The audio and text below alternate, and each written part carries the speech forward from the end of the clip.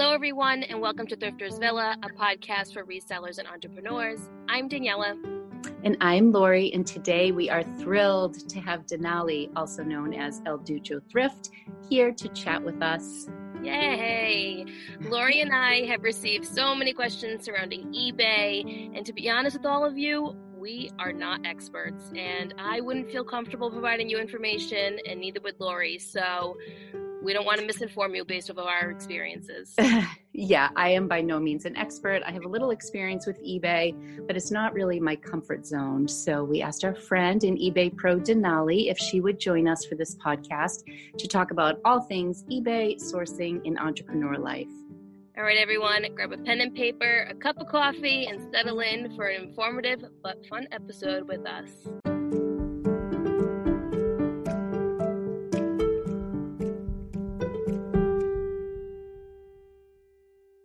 Denali, thank you so much for being here. Hi, thank you guys so much for having me. I'm excited. Yes, it's going to be so much fun. It is a treat to have you. So Denali, maybe quickly you can just tell our listeners a little bit about yourself, maybe a quick background and how long you've been reselling or whatever you want to tell us about your reselling, the start of your reselling journey. Yeah. So I'm Denali and I'm a full-time reseller. I've been full-time since July of 2017. So coming up on 3 years now, which is kind of cool to say. Wow. Prior to reselling, I had a career in human resources, which was a lot of fun, but eventually my commute really burned me out. I was driving anywhere from like 45 to 90 minutes one way, which is not so fun. Mm-hmm. Yeah. And I've always been I guess, side hustle seller. I used to call it liquidating my assets. Like whenever I needed money, I was just like, what could I find in my house to sell? Nothing is safe. Yeah, exactly. Person. So, yeah. So, and I started doing eBay back, I think it was somewhere around like 1997. So I've been on the platform for a long time, but never consistently sold on there. I knew people sold full time on there, but I didn't know what they sold and where they got all this stuff to sell. So it really wasn't until I think like the fall of 2016, like fall or winter of 2016, that I somehow stumbled via the internet onto the reselling community. And I discovered that people were selling clothing, amongst other things, but clothing was the part that intrigued me the most. And so it immediately clicked for me. It felt like, oh my gosh, this was a thing I was supposed to be doing this whole time. And I kind of threw myself into it. I told my husband pretty early on after discovering it that it was like, this is what I want to do. I feel, oops, sorry, that was my Bluetooth speaker. Okay. I feel passionate about it. And I started to kind of make an exit plan from my job. And yeah, so then it's so exciting when like things come into focus like that, when oh my gosh, you have that moment and you're like, wow, this is it. Like I wasn't sure what it was, but now I know, that's yes. so And it just, yeah. And I, maybe that's in my personality. I've always, for better or worse, been like that. Like when something makes sense for me, I'm like, this is what I'm doing now. And I kind of don't look back. I'm kind of like, no regrets. Like, let's do this. And you're all in. I'm all in 110%, even if the plan isn't exactly clear. Right. Oh You'll my God. figure it out. I'll figure it out because, and I feel even more confident as the years pass by because it's always worked for me. It's like, it will always work out. It will always find, I always kind of know at the end of the day, it's like, I'm a really hard worker. Like I know I can make something work because of my ability to get things done, and I think that above anything else will give you success in life. And so, yeah. So then I went full time and here I am. So how long on the was podcast. How long was the transition from the time you like mentioned that to your husband to your actual exit plan? It was about 6 months. So it really was like winter 2016 when I discovered the reselling community. I knew, like I said, that it was like, oh, this is what I want to do. I think I just started reselling some more stuff. Like it was like, oh, let's just start doing this a little bit. And then I made a decision to tell my work. I gave them 2 months notice, which I would never recommend anyone give 2 months I remember notice. hearing this in Leslie's podcast. Yeah. 2 months love is that. 2 months is extremely generous, but not necessary. 2 weeks for a reason. I say that just because, the employee starts to check out. The employer, I think, also starts to just take advantage that we've got 2 months. You know what I mean? So things don't fall into place as quickly as they kind of need to. It's kind of like once you turn the page, it's like just move on. Yeah, right? exactly. Yeah. So, so I gave 2 months, which was, during that time, I will say I was continuing to build my business up in preparation of going full time. Wow, that's very impressive, I have to say. So Denali, my next question for you is Poshmark or eBay? Like where you started on eBay, you're just saying that. When did you transition into Poshmark? Mm-hmm. And then I guess side question to that is which one would you consider your primary platform? Yeah, so I started on Poshmark, I think, so I went full time in July of 2017, and then I think it was January 2018 when I must have listed, January or February of 2018 when I listed my first item on Poshmark. I had heard of the platform. I didn't totally understand it, but I had seen that that Poshmark was coming to Seattle for a Posh Party Live, and once you start reselling full time, you realize that it's like, this is a little bit of a lonely job, which I'm okay with because I like being alone. I'm an introvert. Yeah. So it wasn't a huge deal, but it I realized that it would be helpful to network and find other like-minded people in my area. And so I decided, okay, well, I want to go to this party, but I don't sell in there, so I better list something. So I just listed a few items so I could have items listed on there. Yeah, make it official. And so I went to this party and it was a lot of fun, and I connected with people in the area, and that kind of snowballed for me in terms of meeting other resellers. But what do you know? I listed an item and it sold.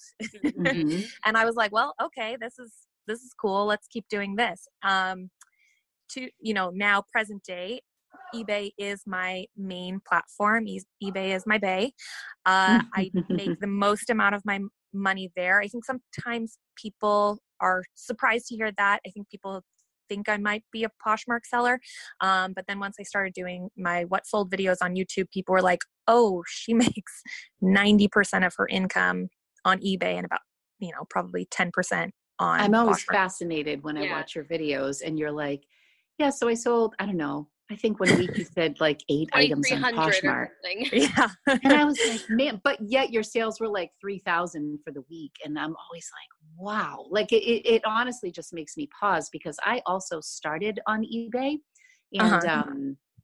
and I believe my good friend, the Bins Queen, Rafaela, who I worked with, she was selling on Poshmark and eBay, and she was ahead of her time, or ahead of me, and we were working together at American Girl, and it was so, I remember asking her 1,000 questions about Poshmark, and I was so intimidated to start Poshmark because eBay was my comfort zone. But then once I crossed over, like something happened to me. For me. Oh, go ahead. Sorry. No, I don't even know where I was going with that. I'm just fascinated by how one-sided it is, or how heavily weighed. And you're listing equally, like everything you list on eBay. Do you also list on Poshmark, or are you like singling out brands for each platform? No, I cross list pretty much everything. And people ask me that pretty often, like, how do you decide what goes on Poshmark? And the answer is I don't. I'll put anything on Poshmark. And that's the great part about Poshmark is that, there's no listing fee like there is on eBay. Right. So for me, there's no reason to just not throw everything on there. One of the things I've worked in retail before for a major department store. And one of the things that I learned while working there is to never underestimate anyone's buying power. You know what I mean? Like I don't limit myself by saying, oh, well, I'm only going to sell young, trendy brands on Poshmark because I believe in my mind that's the shopper there. I know that there are men and women of every age who shop on that platform. Now, I agree. You really can't make assumptions. Nope. You can't. And I've sold some weird stuff on Poshmark, items that people would probably be surprised sold on that platform. And Tell me something weird you've sold on. Yeah, I know, I'm curious. I want to know.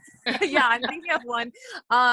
So I sold probably, I don't know, sometime in the past 6 months, this like it looked like a Renaissance dress, like something you would wear to a Renaissance fair. Mm-hmm. You sold that on Poshmark. Yeah, that's I sold that on Posh. I would think eBay for that. Yes. Right, me too. Totally. Yeah. And it sold for definitely over 100. I don't remember exactly what the amount. Wow. Yeah, and sold fairly quickly. I was shocked because, I had looked up comps for it on eBay. I rarely look up comps on Poshmark. I always kind of go with eBay first. Me too. And so I thought for sure it was like, okay, this will sell, on eBay, but I put it up on there because like I said, I don't, right, why not? Right. Like, why not? So yeah. And did you also, kind of further proves it. Yeah, that's so interesting to me. And then you have a VA, correct? Yeah, I do have a VA. I've been working with her for, I think it's been I want to say it's been 2 years, but somehow it doesn't feel like that long, but for a long time. Very fast. Yeah. And were you cross posting to both platforms before you had a VA, or is it something that, you were able to kind of up that amount once you had some assistance? Or were you doing it anyways? So I think I was doing it myself in the beginning, and then I realized Poshmark it's kind of a lot of work. People oh my God. are scared. People are scared of eBay, but eBay is so simple. It's like set it and forget it. Poshmark, it's like, okay, I had to list the items, and then you have to share the items, and then you have to make offers and do all these different things. And being that it was my second platform, I was like, I don't want to do these things anymore. So that's when I hired a virtual assistant to help me with that, cross-posting and sharing and stuff like that. The tasks have changed a little bit now through the years. I don't know if it's plural yet, but, like now I'm using a cross-posting tool, because for me, it's that the cross-posting tool is cheaper than what I would pay her, and I can do it really quickly. I don't know if you're okay with me saying the name of the cross-posting 100% tool that I use. Say it. Okay. So so I use Vendoo, and I've tried List Perfectly as well. I like Vendoo for cross-posting because literally it's like 1 minute per listing to cross-post. Like I can bang them out like so quickly. It goes so fast. It's amazing. It goes crazy fast. And I didn't have, I didn't have that experience with List Perfectly. Unfortunately, it felt like it was taking probably like 4 minutes start to finish. I use List Perfectly, and it takes me about a minute as well. That's funny. Well, and that's the thing is like I haven't used it since the beginning. Yeah, it's probably, I think whatever you're using whatever you're used to using, I think goes fast. I'm a Vendoo girl as well. And you know what? This is regarding Vendoo, but I was just talking to a reseller friend who actually drafts everything on Vendoo now, and then it's almost like her home base, and she manages. It. Do you do that too, Denali, or do you like list on eBay and then cross-post? Because I primarily do everything on Poshmark, and then then I'll log into Vendoo and like pull up my Poshmark listing and cross list to eBay. But this friend does everything on the platform. Yeah, I know that's like a feature of it, and I think that's actually not like that's a great way, I think, to list, because you can just build the listing on there, and then you literally hit the button and it like will push it live to all 4 of the platforms that they offer or service. I don't, because my virtual assistant, she builds drafts for me on eBay. So basically what her duties are, I'll source the items and photograph them. And then I send her the photographs and the measurements along with like the inventory SKUs for her. And she builds the drafts on eBay for me. She does everything but the price. And so, we're in different time zones. So when she works during the night, and when I wake up in the morning, there's, 10, How nice 20 is that? It's amazing. My gosh, I love that. We've gotten to a point now where, for the most part, I don't have to check her work too much. You know what I mean? Like I'll skim through the draft before I plug in the price and then publish it and make it live. But we've got such a good workflow, that for the most part, I'm not having to like make corrections or anything. That's stuff that I kind of took care of in the beginning.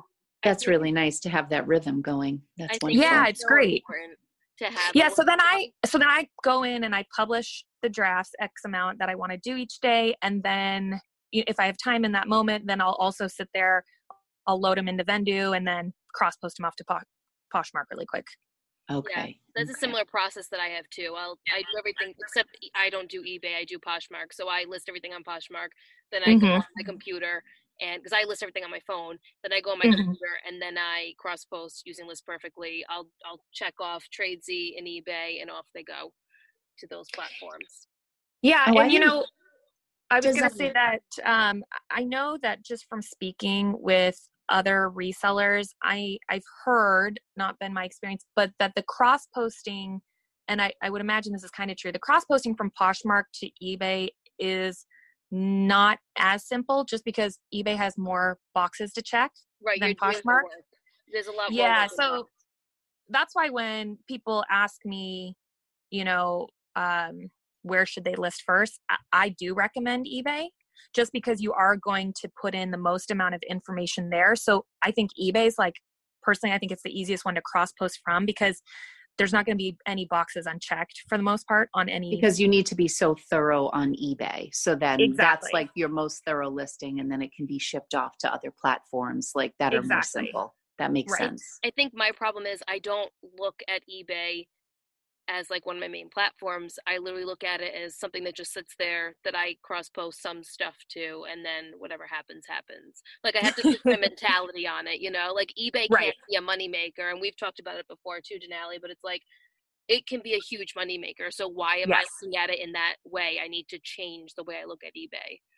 Yeah. And, that's when people say to me, I want to start selling on eBay. I sell on Posh, but I've heard about eBay and I want to make more money there. I tell them, I love Poshmark. Okay. So let's just get that out of the way. However, just for clarification purposes. Just for clarification. I think it's an amazing platform, but it's definitely a gateway drug for selling on other platforms.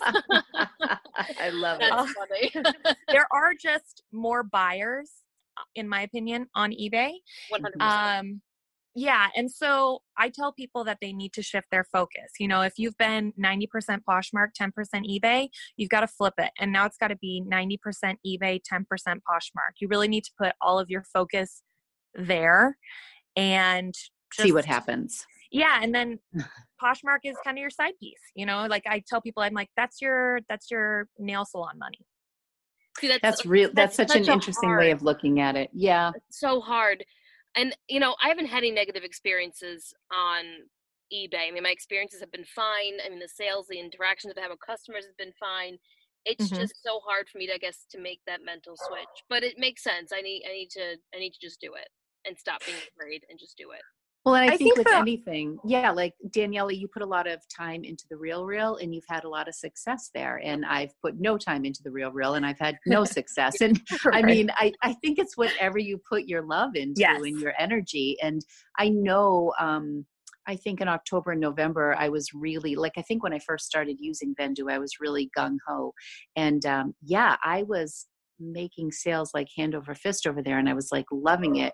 And then, I don't know if you know Denali, but then I got slapped around in December with returns, hammered, to the point where I would get a notification from eBay and I would get a pit in my stomach. I'm like, oh my God, what did I do wrong? And it was honestly just bad luck, but returns nonetheless, and very frustrating, and some heavy ticket items, high priced items. And so I think I just got a little gun shy, but knowing the thing that intrigues me the most is I feel like people who I know and respect on YouTube and follow consistently, I feel like whether or not they started on Poshmark or eBay doesn't matter, but the more they do eBay, the more they do eBay. And eventually I see all of the numbers shifting. The people who were afraid, and I feel like it is in fact factual. It's not even an opinion. I think it's it's really not up for debate. It's just what I want to put my energy into. And I think Poshmark is just pretty and fun. Like it's like, Yeah. I think I'm just used to it, but I often think like today was one of those days that I just hunkered down and I shared and I sent offers and I commented and responded and like offers. I mean, it was all day. And I thought, gosh, if I had just put this amount of time into eBay, listing new items, it would have been like, it would have had a greater return. So it's funny, like I'm trying to figure out about myself, like what it is that is holding me back. I think part of it that's really difficult for people, and I talk about this, I mentioned to you guys, I've been working with some resellers one-on-one, but one of the things that I talk about with people is that it's kind of hard that first month with eBay. I tell people it's like a bad diet, right? Like you've got to do pretty much 30 days of work. So eBay does have an algorithm. They are transparent. Not all platforms are transparent and say they have algorithms. eBay does have an algorithm. And again, I can't say this is factual, but to what I've been told through folklore, basically it works backwards 30 days. And so the work you're doing right now, you're not going to really see the fruits of your labor until a month out. And so you have to put in all this work, right? Just like you do a diet where you're like, I'm doing all this work and I'm not seeing any results. And the scale is not moving. Right? The scale is not moving. But we all know from being on a diet, if you stick with it after 30 days, you're like, oh, like I have dropped a pant size and oh, that lady at work told me I look a little bit skinnier, right? That's a great analogy. That's how it is with eBay as well. Like after a month, you will start seeing the fruits of your labor. It is impossible, in my opinion. I would love for one person to come forward if you do 30 days of consistent work on eBay, it is impossible to not see significant results. All right, Lori, that's your task. 30 yeah, you too, Daniela. I mean, there's no question about whether it will happen. It absolutely will happen. You will have an increase in your sales. You will start making more money. Now, the hard part is the consistent work. People, they get, what's the word I'm looking for? Demotivated. Is that a word? Because unmotivated, right? Because they're not making sales. They'll feel like, oh, I've been doing this for 2 or 3 weeks and I'm just not seeing any results. Okay, well, I didn't say it was a 2-week diet. I said it's a 30-day, right? So you really have to stick with it for those 30 days and do consistent behavior, meaning listing new items consistently. Now, I'm in the school of thought where I believe you need to list new items every single day. Yep. However, I do know successful people on eBay who they don't list them every day. Maybe they have, like I have one friend who does all of her listings on one day, right? So let's say Sunday. Bulk list. Yeah, exactly. So if I might do, let's say I do 20 every day, well, that'd be 140 new items a week. She does all 140 on Sundays. Wow. So it's just she just drafting all week and then releases them all? Yeah, or has somebody drafting for her. Oh, yes. Okay. Yeah. One of the two. But then she goes in and then publishes them all in one day, and sticks with that same day, does that same day every week. She doesn't do Sunday one week and then Saturday the next week and then Tuesday the next, like again, consistent behavior. Right. And the algorithm sees that. Yes. I mean, it will work to your advantage because if you're using it the same day every single week, you're listing it. Right. eBay's going to pick that up, or any platform's going to pick that up. Exactly. Yeah. So that's why, people, they'll start out being a little consistent, then they'll taper off, and then they won't see those results. I mean, maybe like 30 days out, they'll see a little bit of the fruits of their labor from those first couple of weeks that they listed consistently on, but then it's going to die out again because, right, you're working back 30 days. Right. Totally. Eventually, I feel like I'm actually that person because I think in December I got all those returns. And so I listed nothing in January and it's been like radio silence. Yeah. Which honestly I expect, but then like you have a couple slow days on Poshmark and those are the days I'm like, why am I not cross posting? You know what I mean? And I haven't. Right. And it's just, and now with Vendoo, there's really no excuse. So, right. And I did have international buyers and I remember being a little bit nervous to use global shipping and I had that like marked, like off. Oh, it's awesome. Oh, it's Oh no, global shipping fantastic. is great. It's Yeah. fantastic. But it was like the fear of the unknown. Like I didn't know there was Right. like this little center in Kansas that did all my work for me. Um, So for Uh-huh. people that don't know what that is, can one of you explain what global shipping is? I'll pass that to you, Denali. I mean, I don't know, I'm not going to say it the most eloquently. Essentially, It eBay doesn't has have to be perfect. okay, eBay has partnered with, I don't think every country falls into it, but some countries where they've got this program that essentially like someone in, wherever, I'm just going to throw a country out, like Australia or whatever, Germany, can purchase something from you here. And if your shipping is, I don't know, a padded flat rate mailer of like $8 or whatever, the person only has to pay, that's in this country, only pays like the $8. And you'll get on your shipping label, it'll say that it's going to, like Lori said, somewhere in Kansas, right?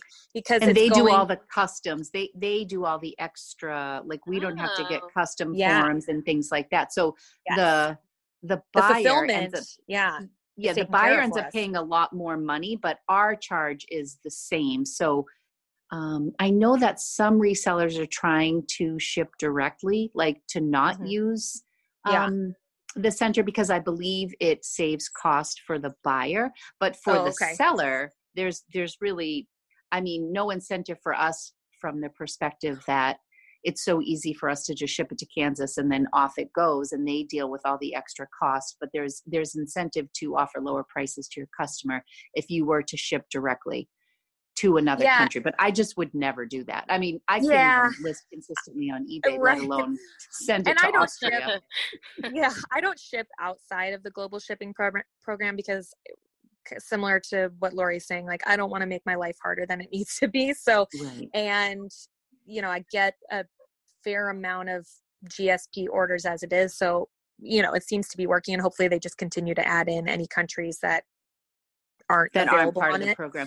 And I think it's great for people outside of the country as well, because I think there's like a feeling of security for the buyer and the seller, knowing Yeah. that it's going through a processing center that does this every day, and all the checks and balances are there for protection. So they pay more for shipping, but there's that added protection. So it works great. I think I sold like a Disney New with Tag sweatshirt from like 2017 to a customer in Japan who had obviously visited and wanted the sweatshirt and didn't buy it. And then I had it. So that was my most recent global shipping thing. But it's great. It really does open so many avenues for sales to sell on eBay. And then that's another step above domestic sales. That's just incredible.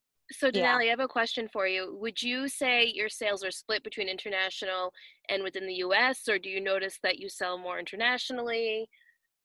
Oh no, definitely sell more nationally, US. not as, yeah. I mean, like my international sales is probably, makes up 10% of my sales. It's not that much. But I'm always grateful for all of them.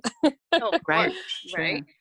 So, and are you toying with any like hard goods or anything like that? Or are you still primarily clothes or, because you're a bin shopper, but like, I know you find like odds and ends at the bin sometimes that aren't clothing. Yeah. When I first started reselling, I thought I would do more hard goods because I do find them interesting. But what I realized is I don't like shipping them, especially if they're fragile. Now, some of them can have, a higher return on investment than clothing can. But sometimes you're waiting for the right buyer. And I don't know that I always have the best eye for what people are looking for. I only know what I know, in terms of hard goods. And of course I could learn more, just like I learned with clothing. But for the most part, I prefer now not to pick them up. If I do pick it up, I'm mostly shooting for local sales, like on Facebook Marketplace or OfferUp or something like that, just so that I don't have to ship. Yeah. I have so many hard goods that I know, again, like I'm like, oh, this is a great pickup. I'm going to pick this up. And it's just like sitting on a shelf. Like I'm just not motivated to sell it. And I think the storage is part of it. And I think the shipping is definitely part of it.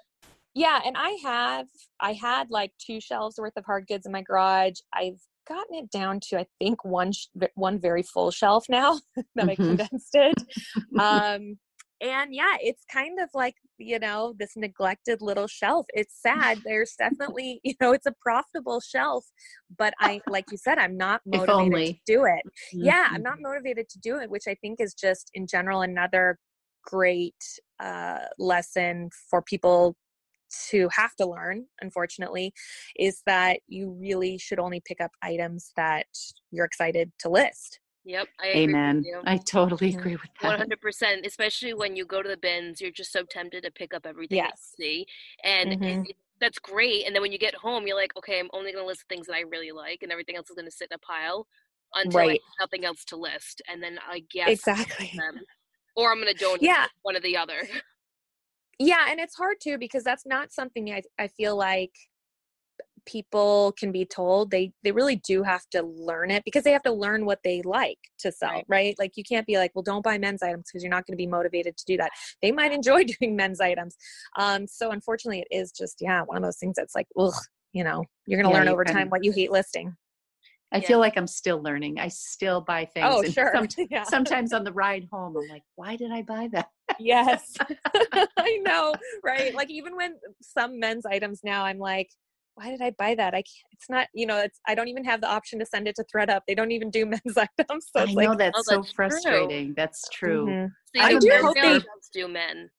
Yeah, What but does? I'm like, I'm The right Real now. Real. I'm looking in my office at a pair of like men's Nuitag Nautica pants, and I'm like, yeah, the Real is not going to take those. No, they're not taking those. Those are gonna have to list.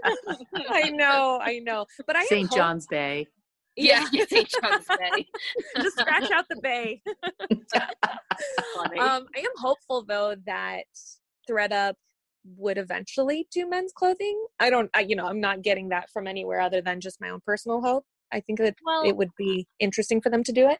I think they might, given that they're going into the department stores now.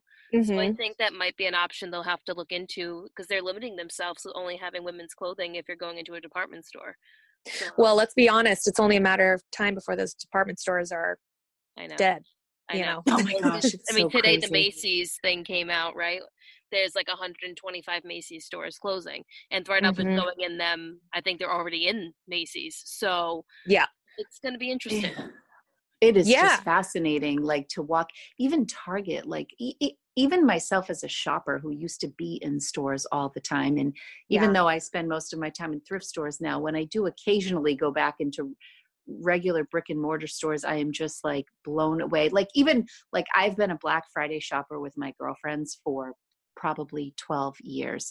And I just remember the lines and the excitement. And even now it's just shifting before our eyes. And I feel like the past maybe 2 or 3 years, it has really been apparent. Like, I feel like we've hit critical mass in the other direction now, where we're just going to see so many closings.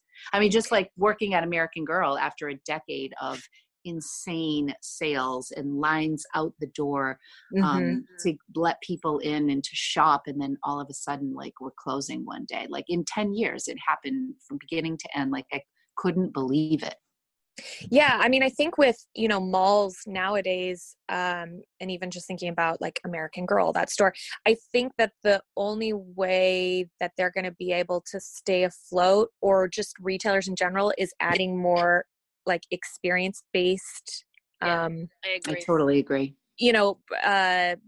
Parts of their business to the business, even thinking with like American Girl doll, like they have the restaurant there. You know what I mean? So it's part. like, exactly. Yeah, that's exactly. And they do birthday parties, and there's the doll hair salon, and we do crafts. Exactly. We do crafts in store. But even with the experiences, one of our old assistant store managers left to work for the Disney store, which had closed at our local mall in Central Mass in Natick. The Disney store had closed, but she went to a store, and they were trying to do similar to American Girl, where they incorporated experiences and virtual things and such. And I just never made it. Like, I think most of the Disney stores have closed, and they tried to do it. And at this point, I don't know what more is closing for American Girl, but they reinvested in the Manhattan store, and they have their flagship stores in Chicago, LA, and New York, but I don't know how many of the boutique size stores are going to stay afloat. Yeah. I don't know. It's crazy. Since we're on this topic, I know Denali and I talked about Nordstrom's and what they're going to be doing. Mm-hmm. Lori, have you seen what Nordstrom is going to be doing? I saw something about like in the Burberry section, it's resale, correct? It's Yeah. secondhand items, but I'm not sure what. So it sounds like it's going to be returns and things that people are bringing in, quote unquote, donations, right? So, but then the people that are bringing in these donations will get a gift card to use within Nordstrom's. So Oh, that's a nice model. it's an interesting concept. I don't know how it's going to pan out. Yeah. So have you guys checked out the website? Because it's launched. The website. I haven't looked at it, no, but I heard the prices they're good if you're buying stuff for yourself, but in terms of resale, they are high. Yeah, exactly. So I did check it out because I was curious. So wait, what happens to Last Chance then? Isn't Last Chance their like discount store? How does this all play then? I think Last Chance is where I think it's similar, right? Okay. Yeah. I mean, that is a great question. I mean, this stuff is like very, they're saying it's pre-owned clothing, whereas I think items that go to Last Chance, if they're not they're new with tag damage, they're possibly customer returns. Whereas this stuff, I think the website is called like seeyoutomorrow.nordstrom.com. See you tomorrow. Mm-hmm. Yeah. Interesting. Wow. All of that I don't know that it's returns. I think it's just the pre-owned items. So that I think is the difference right there. But it will be interesting if they do eventually send that stuff there, right? Whatever doesn't sell, it's got to go somewhere. So yeah, it would make sense that it would go there. And it's just all their brand though. It's all Nordstrom brand stuff. No. It's like nice brands that we would be picking up. Like they're not picking up, they're not even accepting probably their house brands. Like I was gonna say, like I don't think Halogen, none of that stuff. No, it's okay. Like high end piece at $200 jeans and $500 sneakers and stuff like that.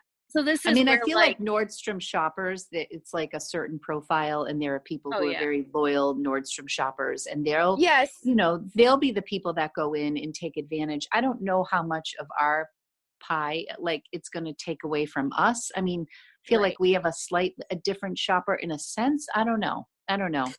Well, yeah, and I had seen, and Danielle, I don't know if this is what you saw, but I saw somebody went and like price compared the items that were on the See You Tomorrow website versus the Real, and actually they found like exact same items, and the Real is cheaper.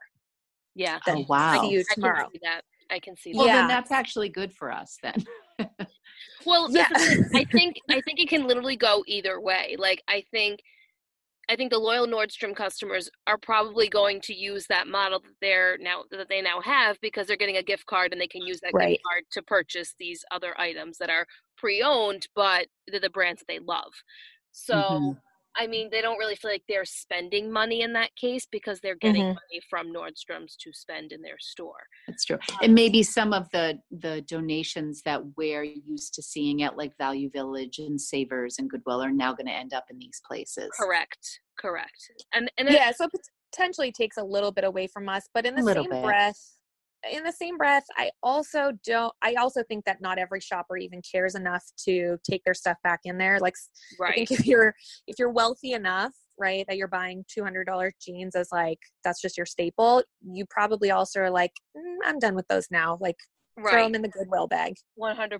Because how many times do you walk into a Goodwill or a Savers or a Value Village and you're like, okay, someone really donated these. They're new. Yes. And you stare at it like, is this even real? Like, who does this? Right. Like, who are you? And can I be you in my next life? Right. And can I just come over your house before you decide to donate everything? Because I'll just take it.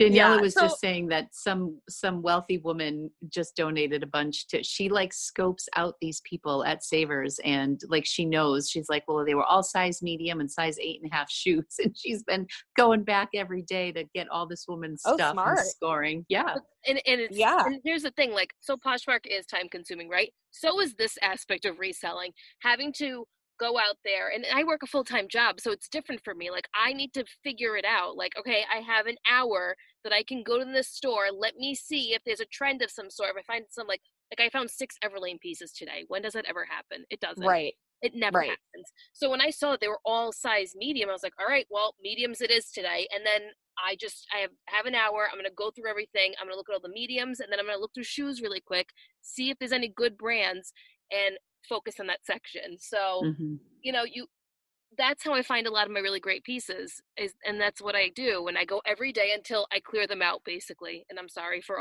any local listeners, but that's what I do. Nope, don't be sorry. Nope. Like, nope, There's 'cause plenty to go around. Yeah, plenty to go around. Not to mention you're putting in the work. You're going every day. I mean, listen, and when you say you're going every day, you might not be able to go until 6 or 7 at night. They've had all day to go. You know what I mean? Exactly. So no apologies on that. It's true. It is a lot of work. Oh, okay. I have a question, Denali. How are you enjoying basically shopping the bins exclusively for resale? Yeah. So that's because funny that you I don't know that. how you do it. Let me just say that. Well, I get it. I love the bins. I feel like I could live there like for the majority of my time. I would probably need a fix at a regular store once in a while, but I'm pretty comfortable there. So I'm curious how you're doing. When you need mealtime inspiration, it's worth shopping Kroger, where you'll find over 30,000 mouth-watering choices that excite your inner foodie. And no matter what tasty choice you make, you'll enjoy our everyday low prices, plus extra ways to save, like digital coupons worth over $600 each week. You can also save up to $1 off per gallon at the pump with fuel points. More savings and more inspiring flavors make shopping Kroger worth it every time. Kroger, fresh for everyone. Fuel restrictions apply. Yeah. So funny you ask that. About 2 months ago, I broke that rule. So I was shopping exclusively at the bins. Like literally, I hadn't probably been in a regular thrift for a little over a year. Wow. Yeah. And then I broke the rule when I was in LA in December. I went to a regular thrift. And I was like, oh, they got good stuff here. And, oh, this is a different experience, like just something I hadn't done in a while.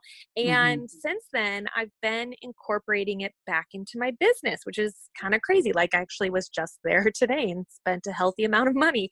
Yeah, it's a very different feeling when you go into a thrift store and you leave and you're like, oh my God, I just spent how much money? And then you leave the bin. You're like, I got so much stuff for $32. Wow. I know. That part is the hard part. Yeah. But I'm really glad that I forced myself to do the bins for a year. Not even forced. I mean, I enjoyed it, but that I did that for a year because it really, I started doing it because I was getting so salty about offers that people were sending on items that I felt like, at the thrift store I had paid up for. Right. And, when you buy items from the bins, it's just like they're instantly devalued in your mind because you're like, I paid 30 cents for this, right? I mean, even if it's worth a lot of money, it's still at the end of the day, you can take a bad offer and still make a lot of money on it. You're still making money. Mm-hmm. Yeah. But what the bins were really good for is they teach you to really understand comparables. I learned from friends of mine. I already knew this, but I became much more disciplined because of friends of mine to comp every single item before I leave. And I apply that rule now going back into thrift stores and really being certain that an item is worth my time. When you first start reselling, you pick up a lot of stuff because you're like, cool, I'll sell this. And I'm familiar with these brands. Then you learn, okay, those brands are saturated and they don't sell. Then you kind of graduate to a little bit of more of a mid-range brand. But even then, it's like, after a while, it's like, oh, this is a lot of work I'm having to do for a $20 item. Mm-hmm. And I'm not turning my nose up at $20 items. They're great. And I have those items still.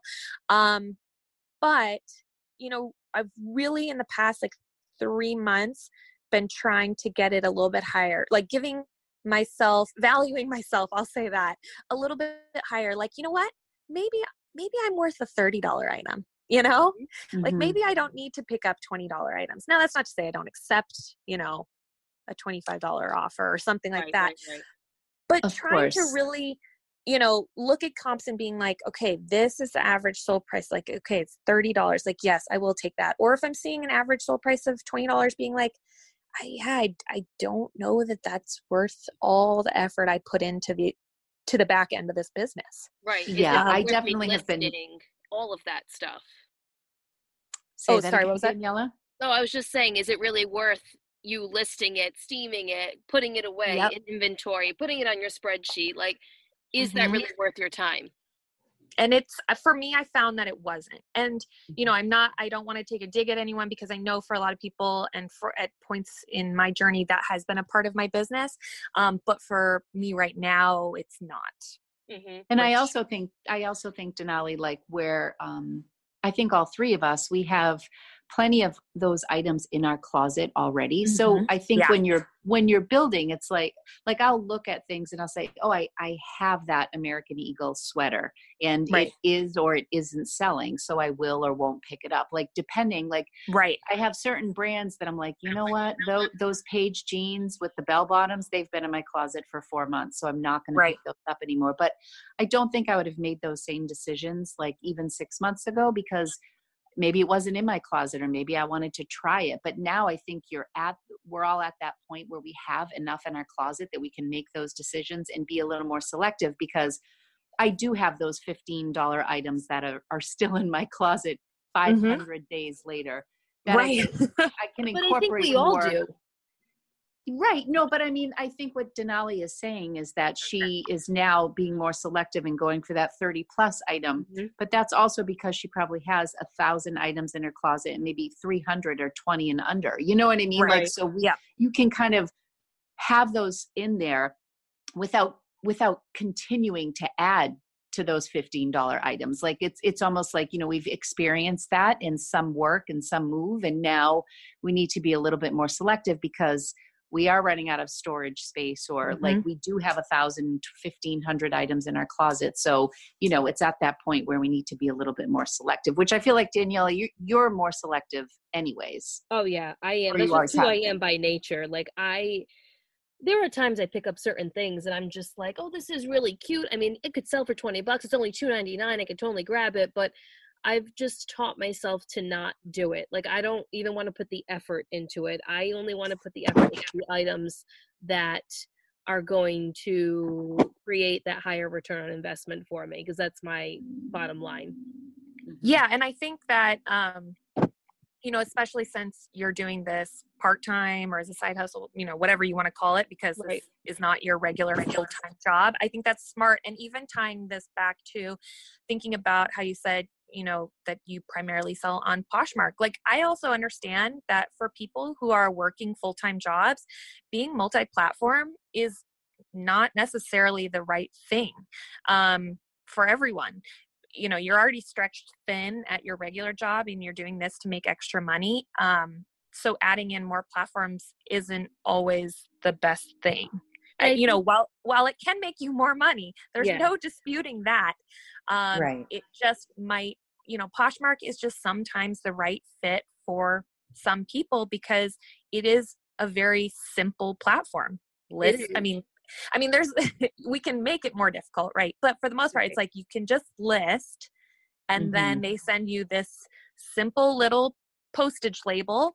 You don't have to buy any shipping supplies. You can use everything from the post office for free. I mean, it is a very easy platform to sell on. Very user-friendly in it for sure.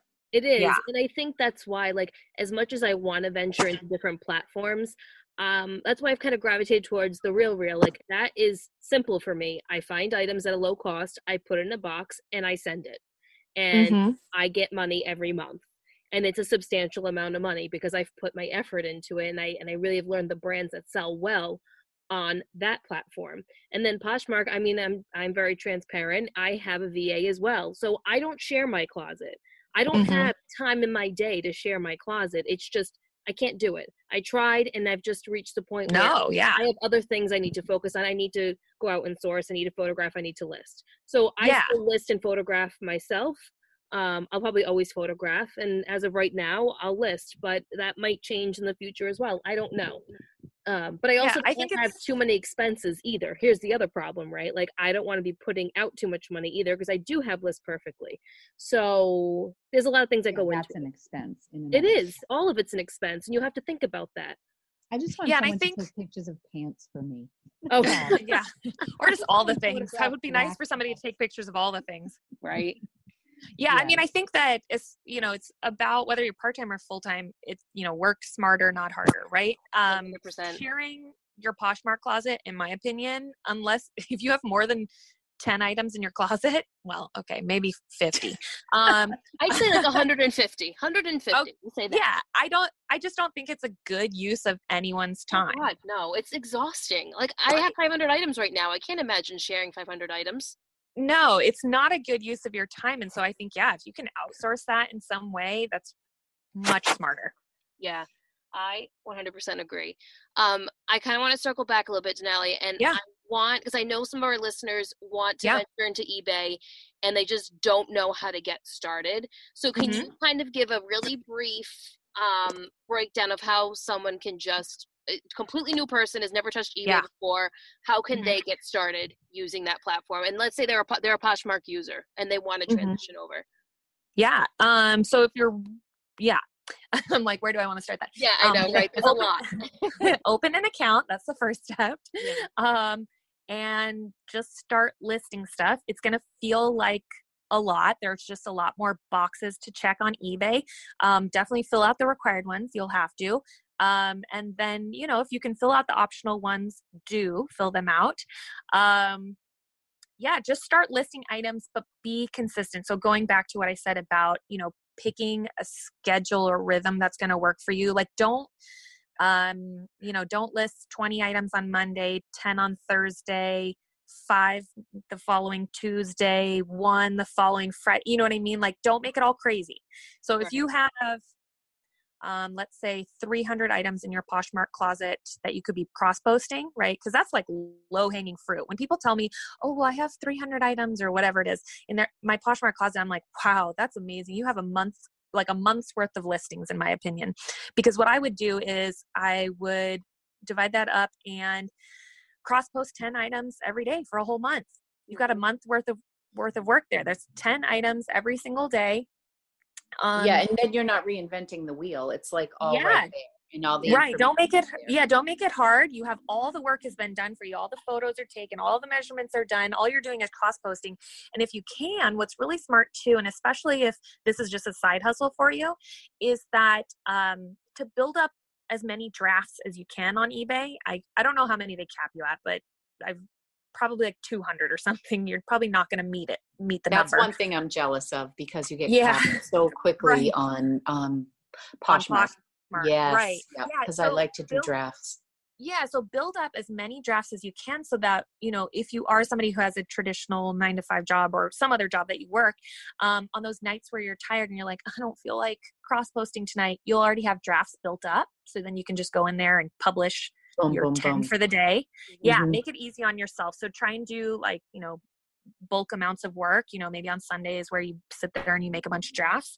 So that's the low-hanging fruit, is just to cross-post. And then moving forward, in general, I recommend people start listing on eBay first and then cross-post elsewhere, just because, like I said, there's less boxes to check on other platforms, regardless of whether you use a cross-posting tool or not. In general, you're probably going to find that it's just easier. I think that's going to be my takeaway, Denali. I think I need to do that. Just draft on eBay. Start on eBay and then push some over to Poshmark because, also like on Vendoo, you just have the last 48 or 45 items. So sometimes I'll say on Poshmark, like, oh, I want to like cluster the items that I want eBay to be a priority, like certain brands or styles that I know I want to cross post. And I'll list them together so that they can kind of go over in one cluster and I'm not going too far back because it doesn't go past 48. Your most 48 recent listings on Poshmark, Vendoo cuts you off at that point. Right. For now. I thought they fixed that. They didn't fix that. Did they? I don't know. I haven't cross-posted in a month. Yeah, I think when they went out of beta, they fixed that. But I'll look back because I did message them about that, and I thought they told me that was fixed. Oh, that would be phenomenal. So see, less and less excuses for me. Yeah, I know. Sorry. One other question. Do you recommend? And I think. Oh, go ahead. Oh, I was just going to say, just in general, taking eBay serious and really, again, for a new person, it's just committing. Like, don't give up. You have to commit for a month. You really have to give it a month to see the results that you want. And at some point, it will make sense for you to upgrade your account and get a store. There's, I believe, 4 different store levels. Mm-hmm. I don't know off the top of my head what all the names are. I think like the $5 store is like called the starter, but I recommend that people start off with the second level, which is the basic. I think it's only like $20 a month. Yeah. I had the basic my first year when I started because I was more comfortable over there. I thought I was going to be all about eBay, and I did the basic. And is it $500 a month? Somewhere around there. I think you're right. Like 250 fixed and then 250 auction. Is something like what it is. But eventually, it will make sense for you to get a store. And when you do have a store, you just open yourself up to a lot more information. You're going to get more analytics. You get like a shipping credit of like eBay supplies, which kind of offsets the cost of the store a little bit. I never cashed in on that. Like my gosh. For 1 year, I never got the taste of boxes. I was like such a failure over there. Not a failure. Not a failure. They would send me the notifications, and I even bothered to call, and I said I didn't know how to access it. They gave me a $5 credit, and then I let it go. It sounds like for 2020. For 2020, Lori, it sounds like you need to take eBay seriously. Yeah, right. I agree. I do. Yeah. So it's really just treating it seriously. Yeah, I guess that's kind of really what it is. And digging in and not giving up after a week or 2 weeks or 3 weeks. It's committing to the platform. And I tell people that if they're scared of returns or I was just going to bring that up. Yeah. So if you're worried about returns or negative feedback or scammers, or you're going to mess up the shipping, those are generally like the 4 things people say. Well, spoiler alert, they're all going to happen. I tell people all 4 of those will happen. They'll probably happen within your first 6 months, and you're going to feel crappy initially, but chalk it up to just part of it. It's part of it. You're going to have to mess up the shipping to learn how to do shipping better. You're not going to continue to mess it up. I mean, if you continue to mess it up, we've got a bigger problem there, but you need a better organizational system. If that's the problem. Right. Exactly. A little more user error there. The negative feedback, it can happen if it's unfair negative feedback. The lovely part about eBay is they have a customer service phone number where you can call and talk the issue out with a rep. And if I feel like that is a huge perk. You should repeat that 100%. Again, because I think that is just something like literally they have talked me off the ledge when I had bad buyers, and they remove negative feedback and they follow up with you if you want to follow up. I mean, they have been so good in comparison to not even, I can't even call someone if I was like, there's nobody to call at Poshmark. Yeah. Crazy. It takes them a long time to respond. It does. They've never responded to me. Really? Yeah, or the response is not what you were really asking for. I mean, and that's the great part. So you can call and you can speak with somebody. If your negative feedback is not warranted, they will take it. I'm not going to say they're going to remove it, but they might. You never know. So, you never know. Scammers exist, but they exist on Poshmark also. I think you just have to be smart. Like if somebody offers you more than what you're asking for the item, probably a scam. You know what I mean? Like if somebody tells you to email them, probably a scam. Yeah, don't email. Do you have any issues, Denali, with people like not paying? I feel like certain really. Oh yeah, I have non-paying bidders all the time. Yeah. So people who win an auction and they just don't pay. Well, not just that. So when somebody makes an offer on an item on eBay, if I accept their offer, it does not require immediate payment. So then after I accept their offer, I can send them an invoice and then I wait for them to pay. So what, 2 days? Is that correct? It's like a couple of days, and then you can I'll send an invoice after somebody wins, or after I accept an offer or whatever the case is. After a couple days, actually, after I think like 24 hours, you can send a payment reminder. After a couple days from that, you can send what's the word I'm looking for? Non-paying, some sort of non-paying bidder. You can send the leg breakers. Right? Yeah. Yeah, pretty much. That's what Daniela and I would do. Yeah, right. Oh, wait, no. So you can open like an unpaid item case, right? And it'll basically kind of tell them like, hey, you need to pay, or you're going to get a strike on your account. And then if they continue to still not pay after like a week or so, you can basically, it cancels out the sale and you can apply for a final value fee credit, which is, basically, and if eBay took a fee they do take a fee on the sale of the item, they'll refund it back to you and then you can relist your item. I mean, it's annoying. Yeah. Is it annoying? Yes. But, it's just, I tell people, I'm like, that's just it's the cost of doing business. I just relist the item again and eventually it will sell to somebody else. And there is a setting on eBay, correct, that can't you check a box that requires immediate payment if that's like something you want to do? Yeah, which you always should. That should always be a box that you check. I would never recommend somebody not require immediate payment. However, it still doesn't matter. If you accept a best offer on an item, it still doesn't mean that they have to immediately pay. They still have that leeway. Yeah, that's interesting. And would you recommend go ahead. I was just going to say, it is annoying. I wish eBay would change that about the platform. I don't know anywhere else in the world you can commit to purchasing an item and not pay. Like literally, let's think about that. There is nowhere So true. where you can do that.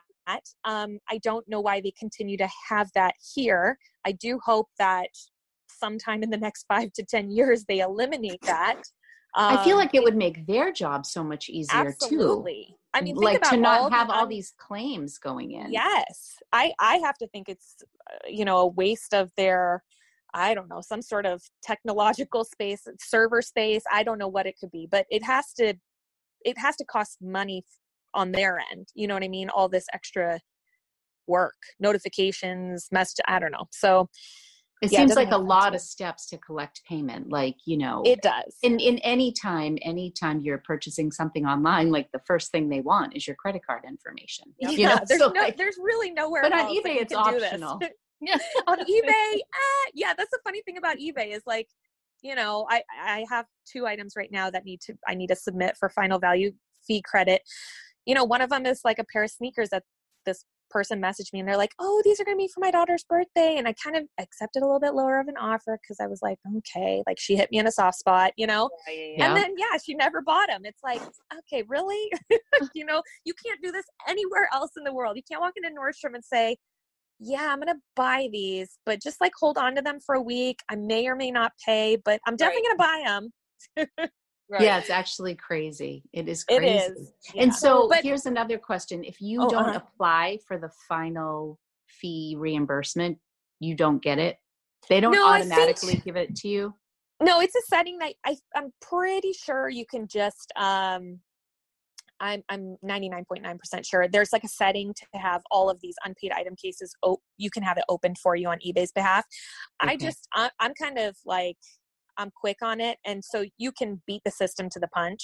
Basically, like, I think if I don't take care of it in a day or two, it'll close out on its own. But at this point, I already know that the person's not, like, they're not paying. I've sent them like reminders, invoices, etc. I'd rather close it out on my own and get the item relisted quickly. Yeah. Mm-hmm. So, because they're just not going to make them purchase at this point. But I just wanted to circle back to the part about returns. Mm-hmm. So returns is another part of why people, are scared or don't want to sell on eBay. But again, right, that we have to throw that in the bucket of this is the cost of doing business. It will happen. The nice part the nice part about eBay is that you can choose to accept returns or not accept returns. Now, I don't accept returns, but I know lots of people that do accept returns. For me, I don't like returns. Mm-hmm. I also feel like I'm selling used clothing. You know what I mean? And I'm providing as much information as I can about the garment and describing it and showing pictures in the best possible way that I can to let the person know what they're buying. And I don't want the item back if it doesn't fit you. Sorry. I gave you measurements. I don't accept returns either, but that didn't seem to make a difference in the Well, month of December. So that's like that's a little caveat. Yeah. Mm-hmm. So eBay, there is a way that buyers can basically force through a return, and that's by filing what's called an item not as described. People commonly refer to as an INAD, which would be the acronym for it. So if a buyer does an INAD, it's going to basically force you to take the return. There's really no way around it. If you call eBay, they're going to, even if you're right, even if you're 2000% right, eBay's going to say, yeah, unfortunately, they've opened an INAD. You have to take the return.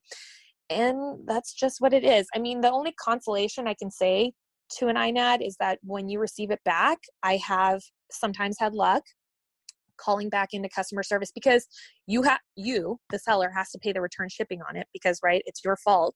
Right. So I've had luck sometimes with eBay. If I call in and I say, hey, I got the sweater back, there's nothing wrong with it, despite what the buyer said, it's in the condition I sent it in. And then eBay has sometimes refunded me the return shipping. The return shipping. Oh, that's good. Yeah, Denali, so at least I'm not out that. Yeah, I've also heard that if you turn returns on, so I've had eBay friends say to me, you might as well accept returns because you have to take them back anyways. And if you have returns accepted in your settings turned on, that you can specify, I will take returns, but you pay shipping, sort of thing. So but if they say it's an INAD, you still have to pay. Yeah. Mm-hmm. Yeah. So if they say it's an INAD, you're still going to have to pay the return shipping on it. So that's why for me, I'm just like, no, if somebody wants to return it, they're going to find a way to return it. Yeah. I've had returns on in the past, and good Lord, I got a lot of returns and I did not like it. Okay. Well, that's good to hear, because I've heard people say, oh, you might as well keep them on, but I'm in the same boat as you. Like, no. And I know that I'll still get returns, and I do from time to time, I'd say. But it's almost just one more layer of protection to say, when you purchase this item, it said no returns accepted. So you knew going in, sort of thing. It just feels like a little more security to be able to do that. I had a customer who, it was like a Ralph Lauren 4XL shirt that I picked up at the bins, beautiful condition, measurements, whole 9 yards. And he, the buyer claimed that it fit like a 3XL, the measurements were wrong. And then they claimed that it wasn't authentic, blah, blah, blah. And eBay actually sided with me, and I was shocked. Like, they were great. Wow. They said, nope, you couldn't have been more explicit. Because I was like, when you're like, you just get all like hot and bothered. And I called them and I was like, listen, this guy is really going over the top. And I felt like he was like bullying me, like cyberbullying, like all caps, like, we will take this back, sort of thing. And so I don't think that eBay was looking to side with him. But the reason I'm mentioning this is because everything went through on eBay. And then what people can do is, if they get denied a return through eBay, they can open up a claim on PayPal. Yes. Does that happen to you? So so I was contacted through PayPal, and I said this was already resolved through eBay.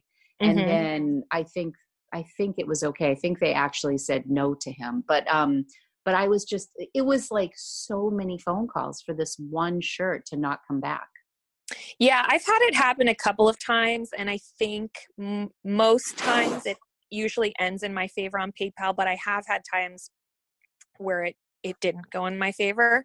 To be honest, I'm a little lazy and I don't follow up. I don't call. I know I probably should call PayPal and like state my case. Like, I'll respond to the messages, but I don't go further than that.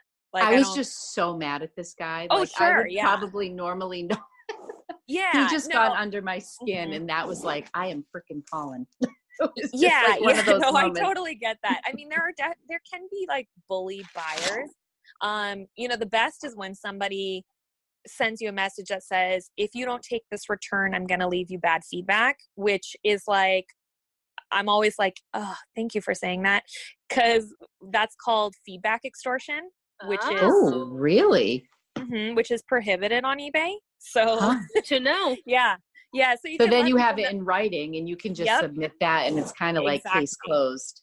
Yes, Interesting. exactly. Right. So if they were to leave you negative feedback, you would have like grounds to be like, yeah, look at this. Like they said, if I didn't take the item back, they would hold this over me, which isn't allowed. So, you know, you would have a case for getting it removed there. So yeah, but they're going to happen. I mean, this all sounds like, you know, to somebody who doesn't sell on eBay, it's like, oh God, I don't want to deal with any of this stuff. But if, you know, once you've sold on there for a while, you're just like, nah, whatever. You know what I mean? Like, Right, it's part of your business. You know how to it's run part I of mean, your it happens on business. Poshmark too. You know, I got something back in the mail today. I mean, you just kind of get a little desensitized to it if you're listing a lot, and if you have the volume and you're listing a lot and you're selling a lot. You know, if you're selling 30 items a week and, you know, every other week you get one return, it, Right. you know, I It's think not it that rolls bad. a little better. I think it's probably more scary to the people who, you know, they're worried they're listing 5 items and 2 are going to come back. You know, like it's just, I Right. think it's a volume thing. And where you're doing Yeah. so much volume, it's kind of like just a blip on the screen, you know, when you have a return. And even, well, and right, you have to like take it into perspective too, right? If you're only listing those 5 items a week, the odds of you getting a return are probably going to be smaller based on the number of items you're listing, right? You're just increasing your odds with the more items you sell. Yeah. Right. So Right. for me, you know, if I'm doing, you know, let's say $1,500 to $2,000 a week on eBay, to me, I'm like, okay, a $25 return, no problem. Right. Like, what would I rather have? Totally. Like, right. that's Exactly. not, right. Like, you got to keep those things in perspective. Like, well, would you take a $25 return to make $2,000 a week? Every day of the week. Oh yeah. All the time. Right. Exactly. So I tell people, you know, you have to keep those things in mind. Like, right. If you want to kind of make more money, you're going to have to expect that things like this, they're going to pop up. I also think, just based on my little bit of experience, like cross listing and having them both, I get a lot less lowball offers on eBay. I think people are more willing to just buy things or offer reasonable amounts. I don't know if you find that, Denali, but I feel like the lowball offers on Poshmark are abundant.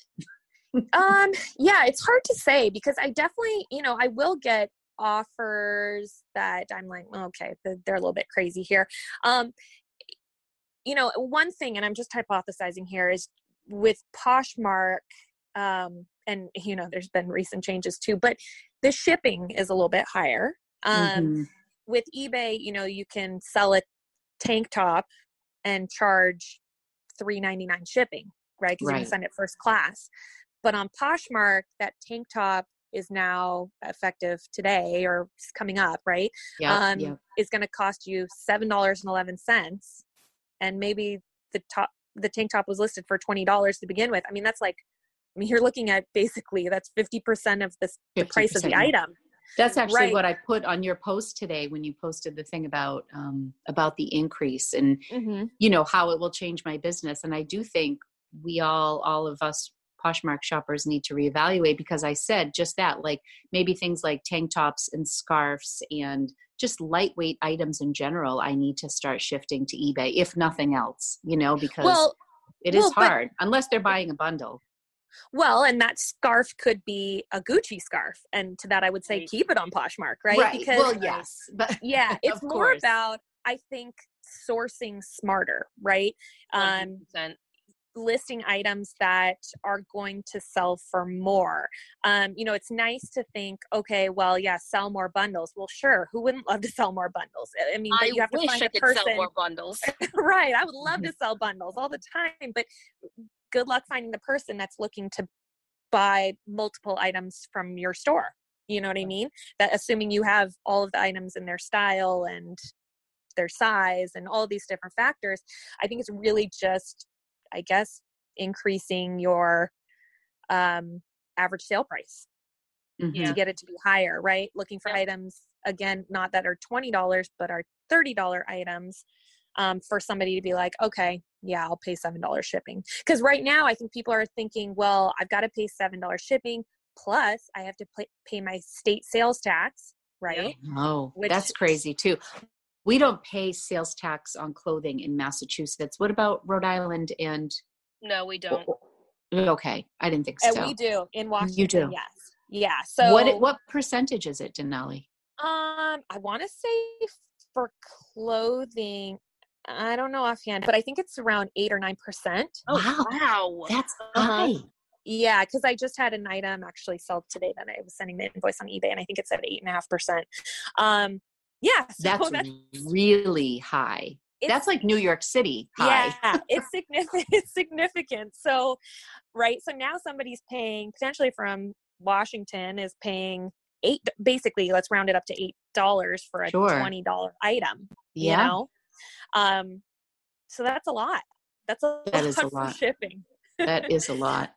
Yeah. So, and I think that if you circle back what you were saying to Denali, when people are sourcing, you just have to look for those items that it's going to be worth it for someone to spend the $7.11. That's really what it comes down to. If you're primarily a Poshmark seller.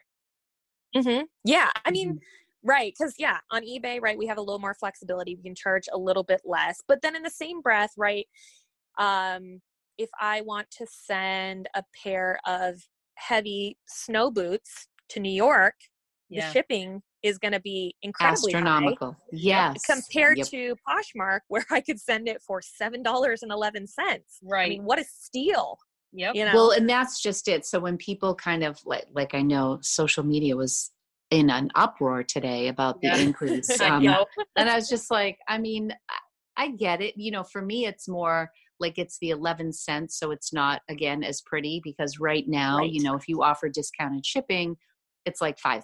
So are we going to take the hit or is that 11 cents going to come back on us, which I'm actually fine with. Like if I offer discounted shipping like candy, like when I'm sending offers to likers, I just like, I don't know if that's going to make somebody feel better and it's a nice round number. Sometimes I'll even be creative with my listing price, like knowing I should know this off the top of my head, but I want to say like if I list something for $32, when I do 20% off with discounted shipping, it's $25 and then discounted shipping. So it brings it back up to $30. So sometimes I'll strategically price my item out of the gate, knowing if I do 20% in discounted shipping, it's going to be like a nice even number. But then I'm not taking into account tax because I don't know everybody's tax bracket throughout the country. But yeah, like it's a little bit of a mind game. And also the same on eBay, like do you offer free shipping and bump your price up,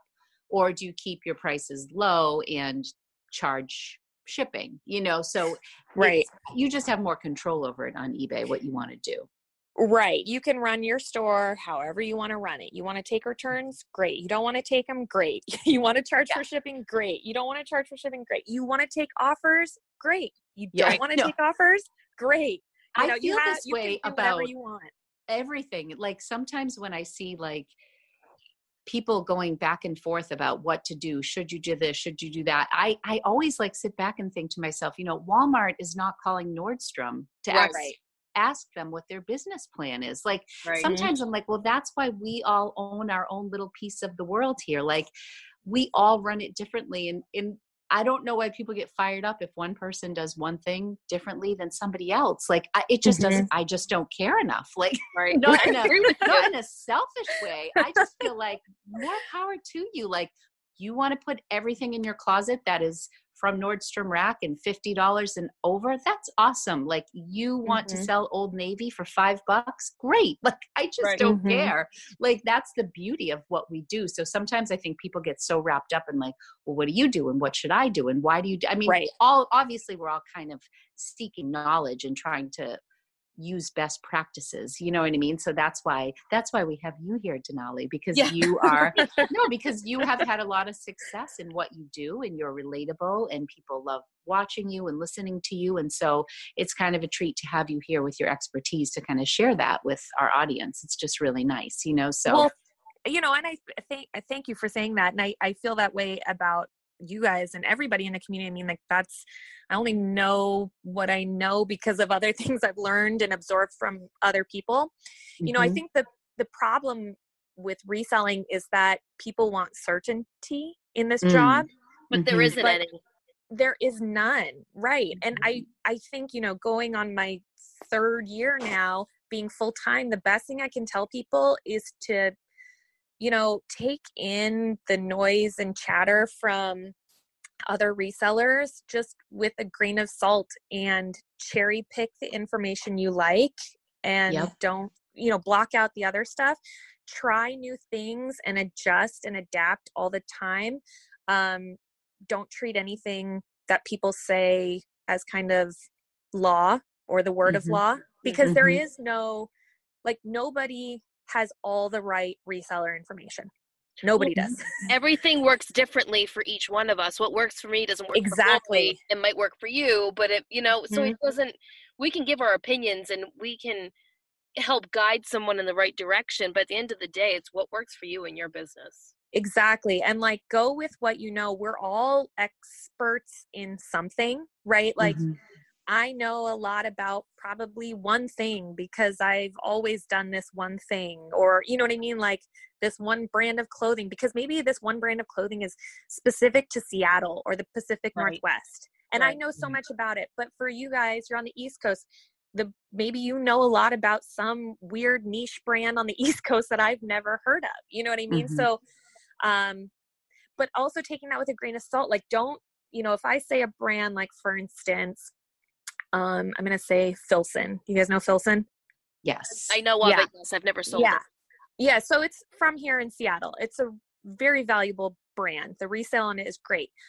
But I don't think people should be like, okay, when I go into the store, I'm looking for Filson. You know what I mean? Yeah. Like, I'm going to have better luck finding it than you are, because Filson is located here. You know, like their headquarters is in downtown Seattle. You know, like take everything with a, you know, but take everything with a grain of salt, right? Because it's like, find what's going to be good in your area. If you live in a sunny climate, then focus in on brands that sell for top dollar for sunny climates. You're probably going to make out like a bandit.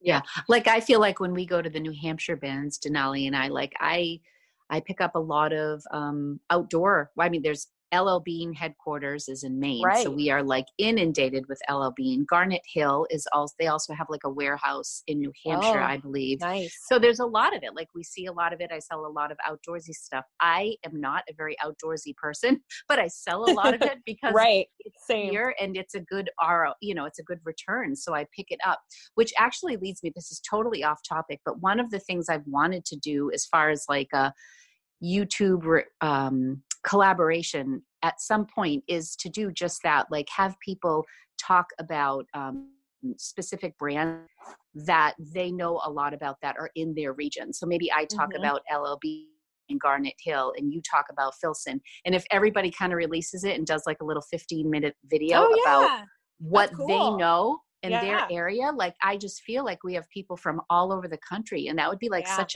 just a valuable thing. Like, I love the New York thrifter. She hasn't been on in a while. I was going to say, she hasn't uploaded anything in a very long time. No, she hasn't. But she did a thing where she was like going through, she was doing more designer brands, but I thought that would be so nice. Like, if you're just in an area that, you know, like Show Me Your Moo we never see around here. here. No, it's like, so rare. Ever. But like not us either. Like people in Atlanta, they find it like I find LL Bean. And I'm like, my gosh, like where are they getting this? You know? So I just think that would be kind of fun. So I have to like put that away, but maybe we can work on that. That would be a fun thing to do. No, that's fun. There's an Instagram account. I think it's called, if I'm remembering it correctly, I think it's Tags, like TAGS, and Threads. THREADS, Tags and Threads. They show a lot of vintage tags, but they have a number of posts where they show labels that are specific to a state.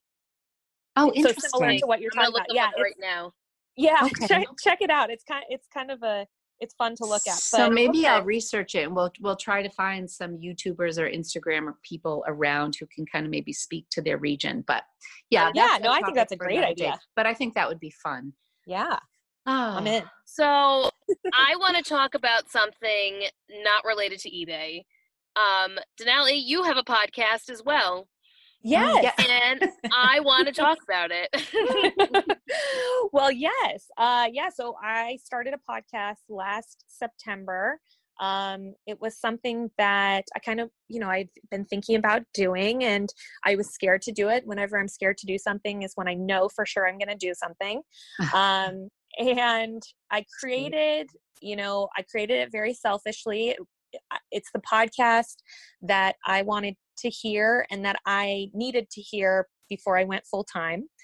It's basically about 45 minutes to an hour, and I speak with one reseller each episode, and I talk with them about their business. And I'm fairly predictable. I ask the same 6 questions every time, but it tends to cover all of the bases for how somebody started and kind of what their business looks like now. And I created it for somebody, I imagine the listener, which was me in my head, but I imagine the listener to be somebody who, maybe works a traditional 9-to-5 job. They have a really long commute and they want to hear something that might inspire them or click with them. And maybe it's going to push them to make the next step, either just completely into reselling or into the next step of their reselling business, whatever that might be. So I put it out every week, every Monday, and it's been a lot of fun.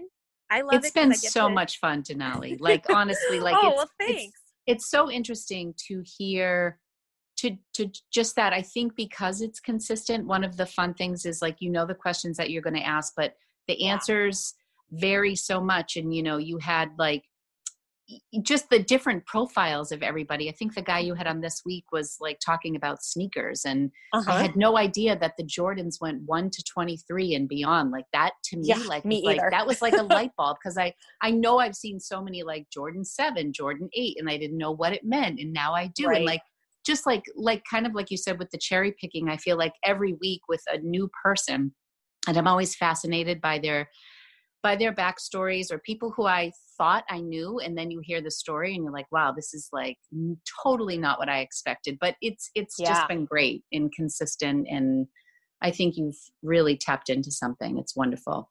Yeah, it's been a lot of fun, and I try and ask people or find people that I think are, have interesting stories. And there's there's no shortage of people to ask. I mean, my list is very long in my head of people that I want to speak with, and it really goes in no particular order.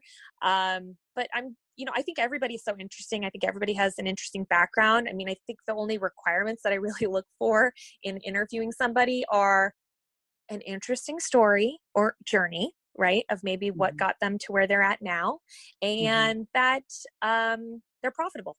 Right. I want to make sure that people that I'm that's a good criteria. Yeah. I want to make sure that people I'm speaking with don't have, aren't just shoppers, right? So I'm 30 grand in debt. Do you want to try? Yeah, right. Because I think that can happen a lot in reselling, and that's probably another episode in itself. Leslie had a great episode on her podcast about, do you just like the shopping, or are you actually a reseller? Oh my God, yes. 100%. You see that all the time. Yeah, I think that was a really great episode, because I do think that it could be easy to kind of call yourself a reseller, but not actually be doing any of the reselling work. Right. Right. But that's kind of getting off track there. But anyways, just looking for people with interesting or different stories. And I'm getting to flex kind of my old HR muscle of when I would interview people to hire, which I so enjoyed, just hearing people's backgrounds and hearing about prior jobs that they've had and what kind of got them to where they are today. I was going to say, when you listen to your podcast, you can see the HR Denali come out. But I love that. I love that, because I kind of go into teacher mode sometimes when I do these, and it's just who I am, right? It's just who we are as people, and we may be doing something differently now, but it's still a part of us. So it's nice to use those skills that we used in the past and continue to use them in these new ventures that we have. Oh, for sure. And I'm getting to speak with all of these really interesting people. I mean, that's like the most fun part, and just getting to ask them the questions that I'm thinking in my head, like things I've always, if it's somebody I've been following on Instagram for a while, I'm getting to finally ask these questions. So it's, I fully admit it is 100% selfish. I am getting friendships too. Yeah, definitely getting to meet new people and just connect a little bit, deeper with people than maybe the surface of social media. Right. It's not just an Instagram post that you're responding to. You're actually getting to know someone exactly. on a more real level. I mean, it's great. I mean, we've all been able to connect and form a friendship, and I think it's awesome. And this was a lot of fun. And yes, thank you so much for having me on. Hopefully we do more things together. Yes, absolutely. We'll have to plan that out. Denali, this is officially our longest podcast. Oh, I'm sorry. No, it's fine. Because people tell us they like it. Okay. I think that's a great thing. I hope it's useful. I hope there's something. And, I also just wanted to clarify, I probably should have said at the beginning, I'm not an eBay guru. I don't think anybody is, or you should be scared of people who are self-proclaimed gurus in general. I only know what I know and what works and what has worked for my business. If I've said anything that to be wrong, that with certainty, I apologize. No need to apologize, Denali. We are just so happy you shared your story. I mean, that's what we want. Well, thank you. We really didn't. No, I really appreciate it, and we don't. I don't know. We could have somebody else here next week who also sells on eBay, and they may have a different perspective. I'm sure that they would. Definitely. But like, I love your contribution to the community, and I think you're somebody that people trust and look to for information. So we really appreciate that you shared that with us today. Yeah, thank you. And there's no wrong way to resell, right? Everybody does things differently, and that's the good part, right? It's your business. You get to run it how you want. That's right. That's right. Well, my goodness, thank you. This has been so much fun, Denali, and I look forward to chatting with you again soon. Yes. Definitely taught us some new stuff today, too, about eBay, and maybe Lori and I will start to venture into eBay a little bit more. I hope so. After this conversation. Yeah, I will let you know. I will keep you posted, but no, it's in the books. All right. Thank you so much, Denali. Thank you. Bye. Bye. All right. We'll talk to you soon. Bye, hon. Take care.